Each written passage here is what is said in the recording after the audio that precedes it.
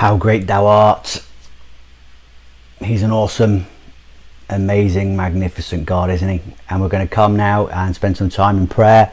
And we're going to start by praying up and praying into that relationship that we have with him, all because he first loved us. And then we'll move into prayers for the church worldwide, and then prayers for the world itself and all those who are yet to know Jesus. So let's just settle down. Let's come and let's pray up. And so we're gonna pray a prayer of confession and leave space for you to come and to reconnect, to reaffirm that relationship that you have with God and to recommit to it. So, Holy God, as we contemplate your wonder, your awesomeness, we also call to mind our weakness, our sin.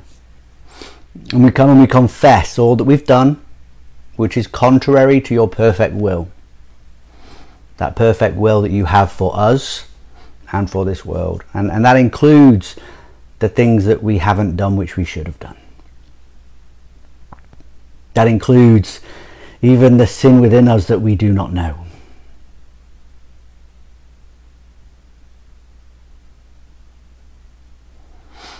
So, Holy God,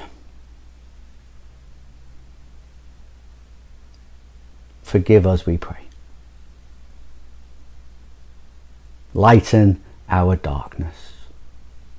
Strengthen the spirit that you have placed within us. Give us peace as we walk in your ways. And we pray this for the sake of your Son, who is our Lord and our Saviour, Jesus Christ.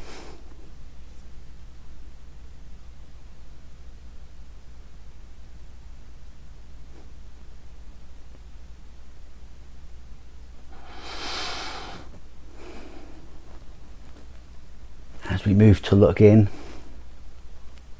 continuing in our prayer for the church throughout the world, the body of Christ. We pray for her leaders, pray for the congregations that they lead, pray for all who are working in the kingdom. And especially today, we offer up our brothers and our sisters in faith in the Ukraine. And Lord, we pray that you, as we just prayed for ourselves, that you strengthen them. We pray for protection for them. And we pray that you provide for them in all that they need at this time, this troubled time.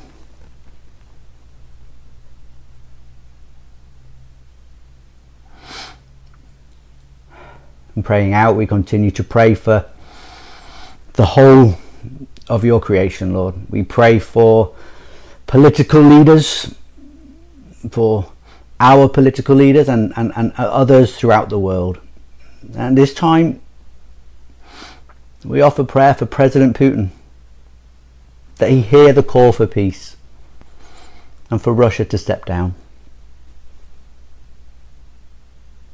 We pray for the whole people of Russia, and especially for those who are right now speaking out against war and being punished for doing so.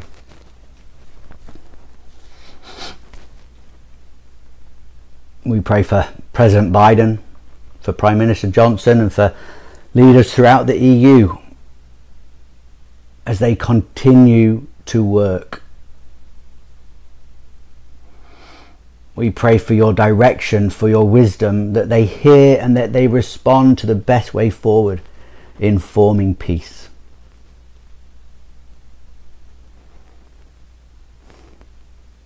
We pray too, Lord, for those who are closer to home, those who do not know you. We pray for those who have friends or family in the Ukraine and are struggling at this time, either with lack of communication or just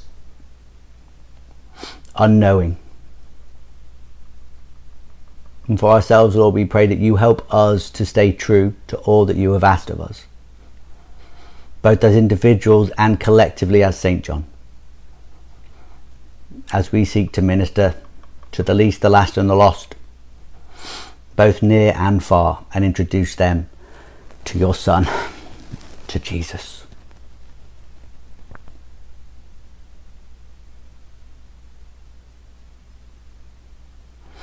And so we come, we give you thanks and praise. We praise your name because you are our hope and our salvation, and you call us to share that with the world. We pray in Jesus' mighty name. Amen.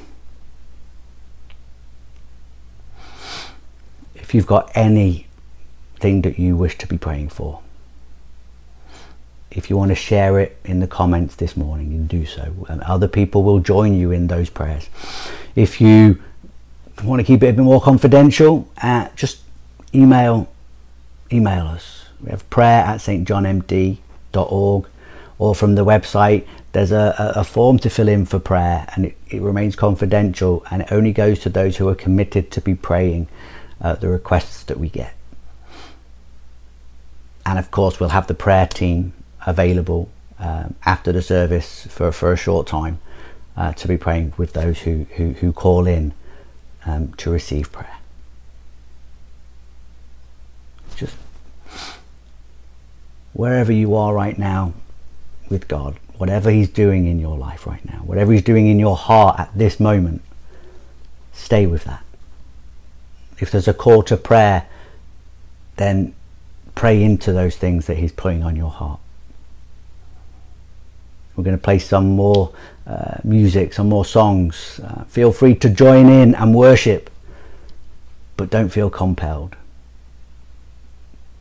Stick with what God's doing and saying in your life. Worship him and pray to him.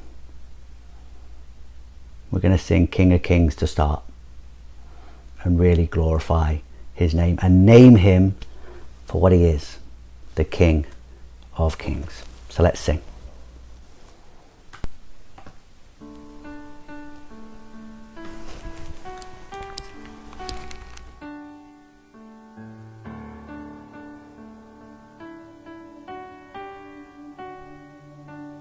In the darkness we were waiting, without hope, without light, till from heaven you came running. There was mercy in your eyes.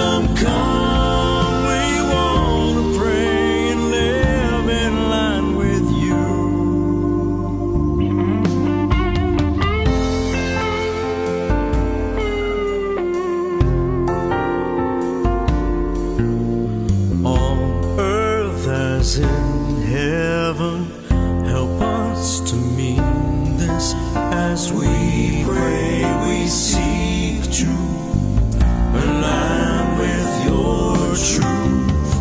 Your kingdom, Lord, our own. We bow before your throne. Our lives align with you is what we bring to you.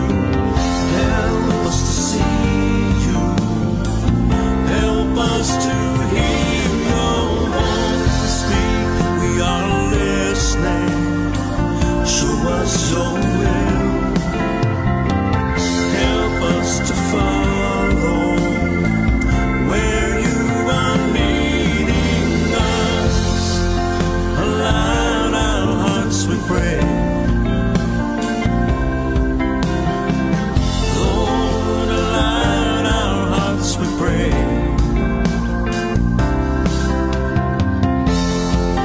Align our hearts today.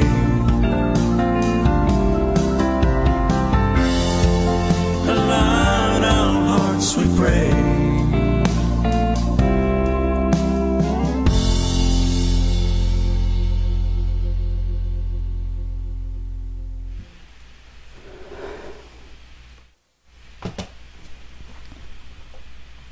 And so we pray to have our hearts aligned with him. Him who is the King of Kings, the Lord of Lords. And this is our last message, our last in the series of looking at the Lord's Prayer. And during this time we've seen how this prayer is about how we praise God's name, how we proclaim his reign, how we acknowledge his purpose, we ask for his provision, we seek his pardon, we're equipped and prepared for the spiritual battle that's ahead, and how we request his protection as we walk as disciples of Christ. It's a perfect prayer. And it's a model that Jesus has given us, and he's instructing us how to pray. And it shows us each element of what prayer should be. And it could be really summed up in 4 different words. Adoration, consecration, thanksgiving, and supplication. And that makes the acronym ACTS. Because of that, you can remember it, because that's how we should act. That's how we should be coming to God, our Father in heaven, in prayer. And our prayer should be reflected in how we act in life. Offering our worship and our adoration, consecrating his name, giving thanks for all that he has done, and then coming with our needs. So as we come to the end of this series on the Lord's Prayer, we're looking at the doxology, the conclusion. For the kingdom, the power, and the glory are yours now and forever. Amen. And okay, this final piece, this conclusion as we pray in the Lord's Prayer, isn't given to us from the mouth of Jesus, as everything else that we've looked at so far has been. It was added by the early church, but I really think it was added to help us. Some of our traditions, they're not found necessarily explicitly in Scripture, but they guide us, and they're always based on God's word. They never contradict it. And that's the case here with the doxology, that it provides for us insight into the way of life for those who heard Jesus' words. Yeah, and it might not have come from his mouth, but it certainly expresses his heart. You see, in the time when Jesus walked the earth, the Jewish people, they would end their prayers with a blessing to God. So I think it's safe to assume that Jesus would have expected his followers to have added this to the prayer that he'd given them, and not to just end with protect us or save us from the evil one. And these words that we pray, they've been handed down to us from the early church for us to pray that, or to pray something similar to that. And it allows us to really frame the prayer. We're topping and tailing our needs, our desires, and we're engulfing them in praise to God. I think that's important for us, because as we concentrate on what it is that God has done, and we rightly praise him, then this can only encourage us in our faith. It can only support us in the hope that we have of what he will still do. John Packer says it that the more you praise, the more vigour you will have for prayer. And the more you pray, the more matter you will have for praise. I love that. J. John, who similarly says that only this sort of confidence,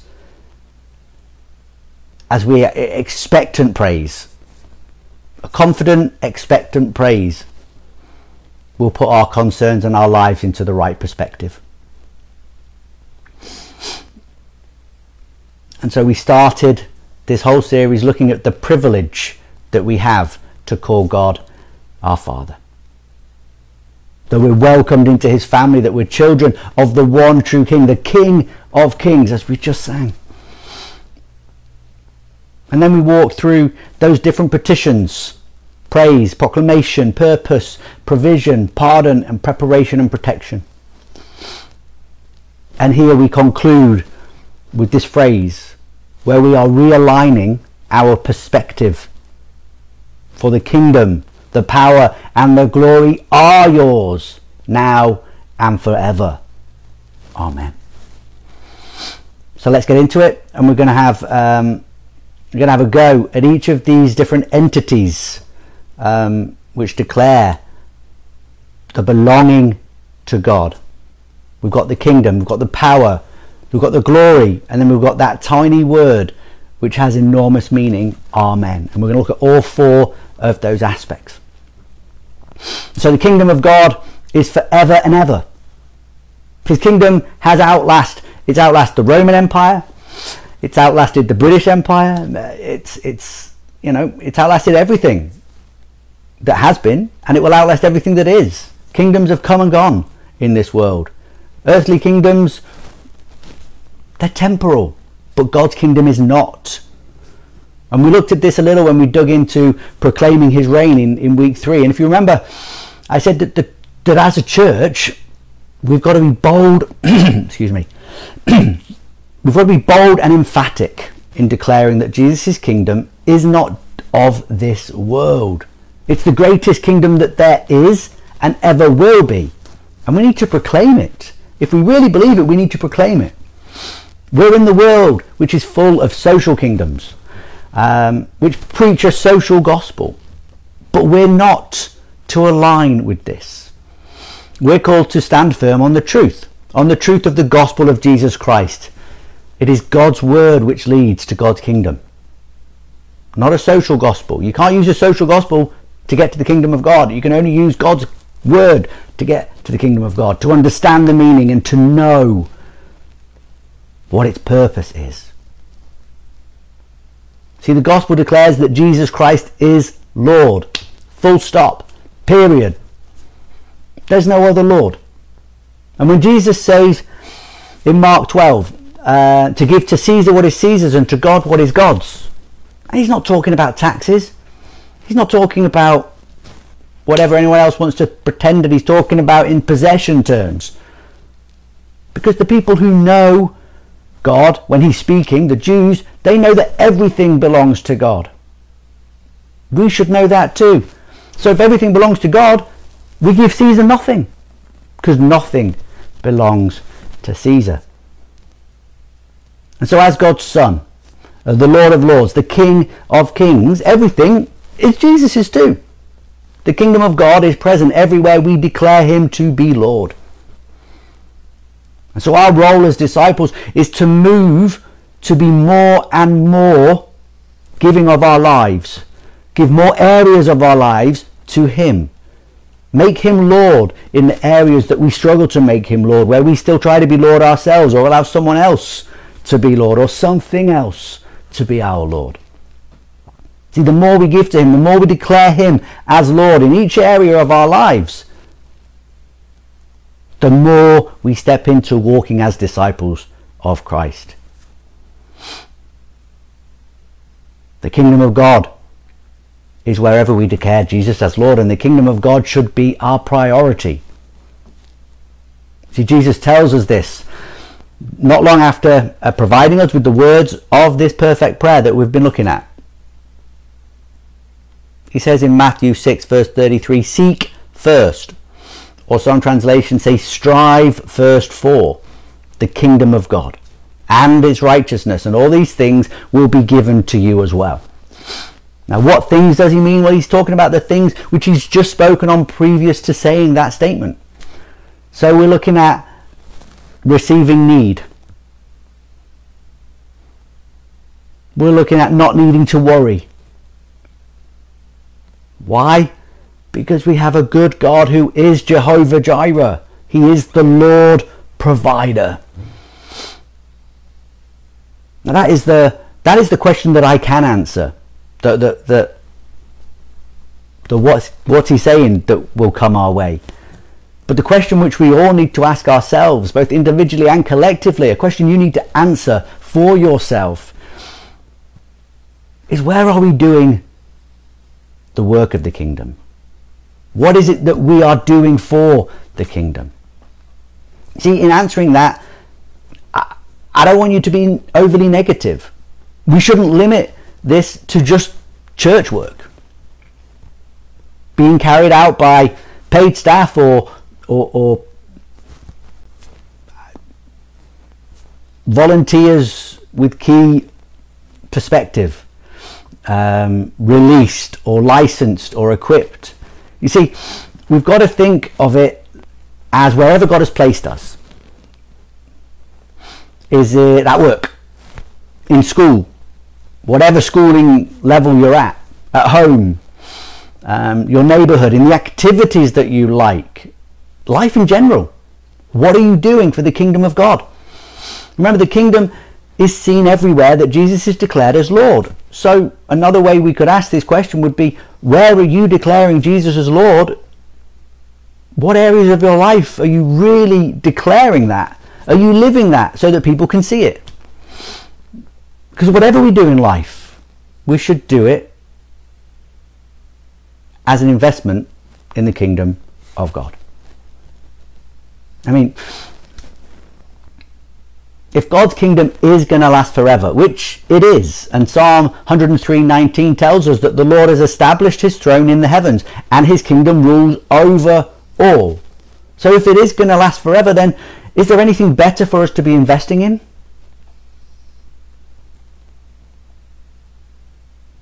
We're just looking at yours is the kingdom forever and ever.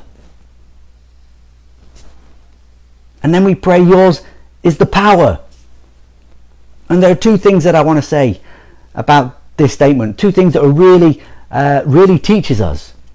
As we pray yours is the power, what are we saying? We're saying that we don't boast in our own self or our own achievements or in our own strength. In the same way that, as we just saw in looking at the kingdom, everything belongs to God. Here we are saying everything is because of God. And this should be such a relief to us as we hear this, because God calls us to join in the mission of reconciliation with the world. We are a new creation. We are made ambassadors for the kingdom. And here we are saying that the power that makes the world go round, this immense vastness, this awesomeness of God, it works through us to accomplish all that we seek to do for the kingdom. That's right in line with the writing of Paul to the church in Ephesus in chapter 1 verse 15 and verses to follow. He writes, I have heard of your faith in the Lord and your love toward all the saints, and for this reason I do not cease to give thanks for you as I remember you in prayer. I pray that God, our Lord Jesus Christ, the Father of glory, may give you a spirit of wisdom and revelation as you come to know him, so that with the eyes of your heart enlightened, you may know what it is that you hope. What are the riches of his glorious inheritance among the saints? And what is the immeasurable greatness of his power for us who believe, according to the working of his great power? God put this power to work in Christ when he raised him from the dead, and he seated him at the right hand in the heavenly places. For above all the rule, the authority, power, and dominion, and above every name that is named, not only in this age, but in the ages that are to come. And he has put all things under his feet, and has made him the head over all things for the church, which is his body, the fullness of him who fills all in all. Now that's a picture of God's power. That's a picture of God's power at work in those who believe, the body of Christ, the church. And he repeats this a little later in chapter 3, verse 20 of that same letter, and he says, to him who, by the power at work within us, is able to accomplish abundantly far more than we can ask or imagine. His work in us can achieve abundantly more than we could ever ask or imagine. But sadly, as we saw a little last week, there's one who has grown an army that doesn't believe God's rule, that doesn't believe all power and authority rests and resides in him. And because of this, we're in a bit of a spiritual battle, aren't we? And we proclaim this, and we choose to live in it. Okay? And if we do that, if we choose to live in his power, we choose to allow his power to live and work through us as the church,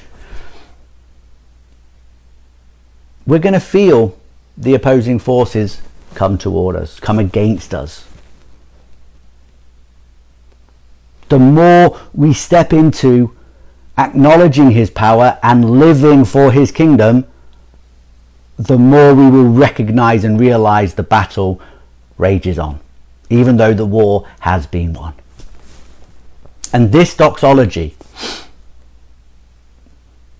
that God's is the kingdom, the power, and the glory forever and ever, it reminds us of that truth, that he is the king. He's the king of the cosmos.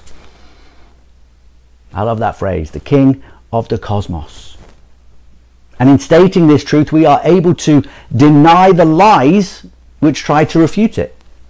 They try to refute it, but they fail to refute it because lies will not stand. And this brings us on to look into that God's glory. A glory which we declare here in the prayer as being forever, as the kingdom and the power are. And I just said here how when we pray this doxology, we're reminded of truth. And in praying these short words, and the glory, we're referencing the primary purpose of our existence. Okay, we are made to glorify God in all that we do. In our thoughts, in our words, in our actions. Whatever we're doing, it should be done for the Father, Son, and Holy Spirit. And the Apostle Paul wrote that for us, as we read in Colossians 3:23, a verse which our very own Paul Bucher loves to share. Whatever your task, put yourself into it as done for the Lord. The glory of the Lord is awe-inspiring.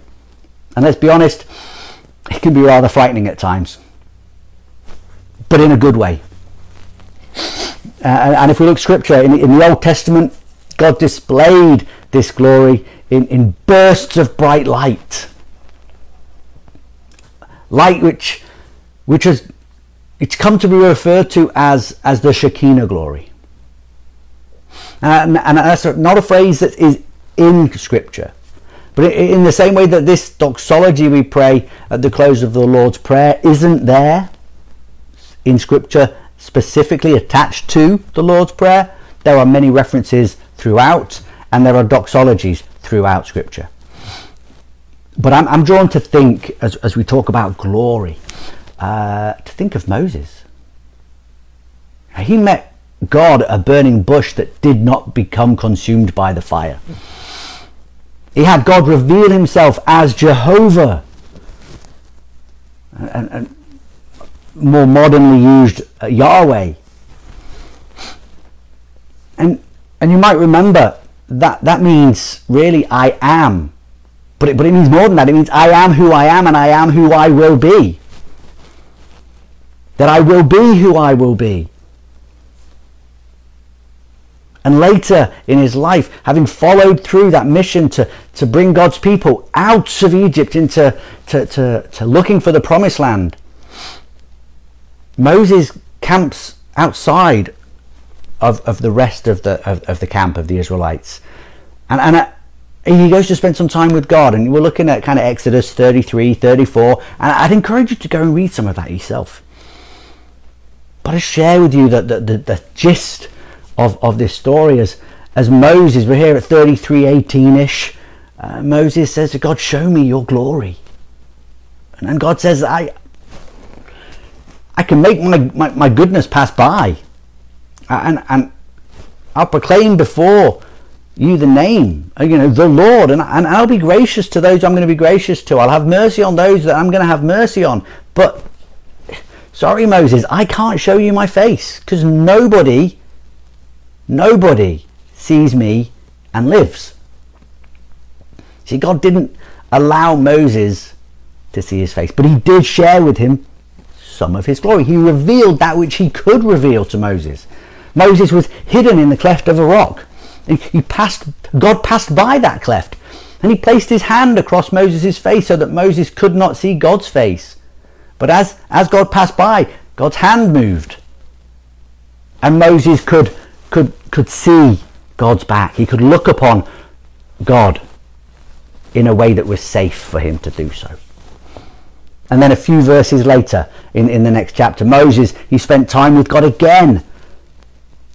And he's received from God the law, which he brings down from the mountain on the tablets, on the stone tablets. And his face is shining because of this. He is radiant. He didn't know it, but the people saw it, and they were a bit afraid by that. And so he covered his face. He wore a veil when he was with the people, but he removed that veil when he went in to the tabernacle to speak with God. Okay, today, though, God's glory, I think it can be as confusing as that. Because we're called to glorify his name, and in turn, his glory fills us as he lives within us, as we give more and more of our lives over to him. Now, it's not that the Shekinah glory is revealed, but those of us who are devoted followers of Jesus behold the glory of God. That's what 2 Corinthians 4:6 tells us. It says, he made his light shine in our hearts. His light gives us the light to know God's glory. His glory is shown in the face of Christ. But we too have sin in our lives. We can be proud. We can be people of false humility. And we can strive to be praised instead of to praise and seek first the kingdom. See, as disciples of Christ, we're not to be rushing out to make a name for ourselves. But really, we're not to care about our name in that way. We shouldn't care if our name is forgotten, as long as his name is lifted high, because that's our priority, to make his name known, to lift it high as a banner that flies across this land, as the song says. Because the kingdom, the power, and the glory are forever. And then that last word we pray. A small but mighty word. Amen. And I've said to you all, simple meaning for this is that I agree. But it's more emphatic than that. It's yes with a fist in the air. It's and so it shall be. See, really, when we pray the Lord's Prayer or any prayer, as we conclude with this word, with the word amen, we are referring back to everything that we have just prayed. And once again, we are naming it, confirming it, we are committing to it. Okay, the doxology that we pray at the end of the Lord's Prayer. It should really drive us to be singing God's praises. It should drive us to think again of the rest of the prayer that we've prayed to that point. Following this model that Jesus has given us and praying in each of these different areas. Acting out our prayer in life. We pray Amen. And Amen means so it shall be. Not just let it be, but I agree with that and I'm going to live for that. And drive us on to be praising him further. Because prayer should lead to praise, which would lead to more prayer and then more praise. And that's what Psalm 147 verse 1 tells us. It teaches us that praising God is a very, very pleasant thing to do. And indeed, it is the right thing for us to do. So as we prepare to come and receive from him today in sacrament, let's sing a doxology. We're going to play the doxology. Not the doxology we've just talked about in the Lord's Prayer, but a different scriptural doxology.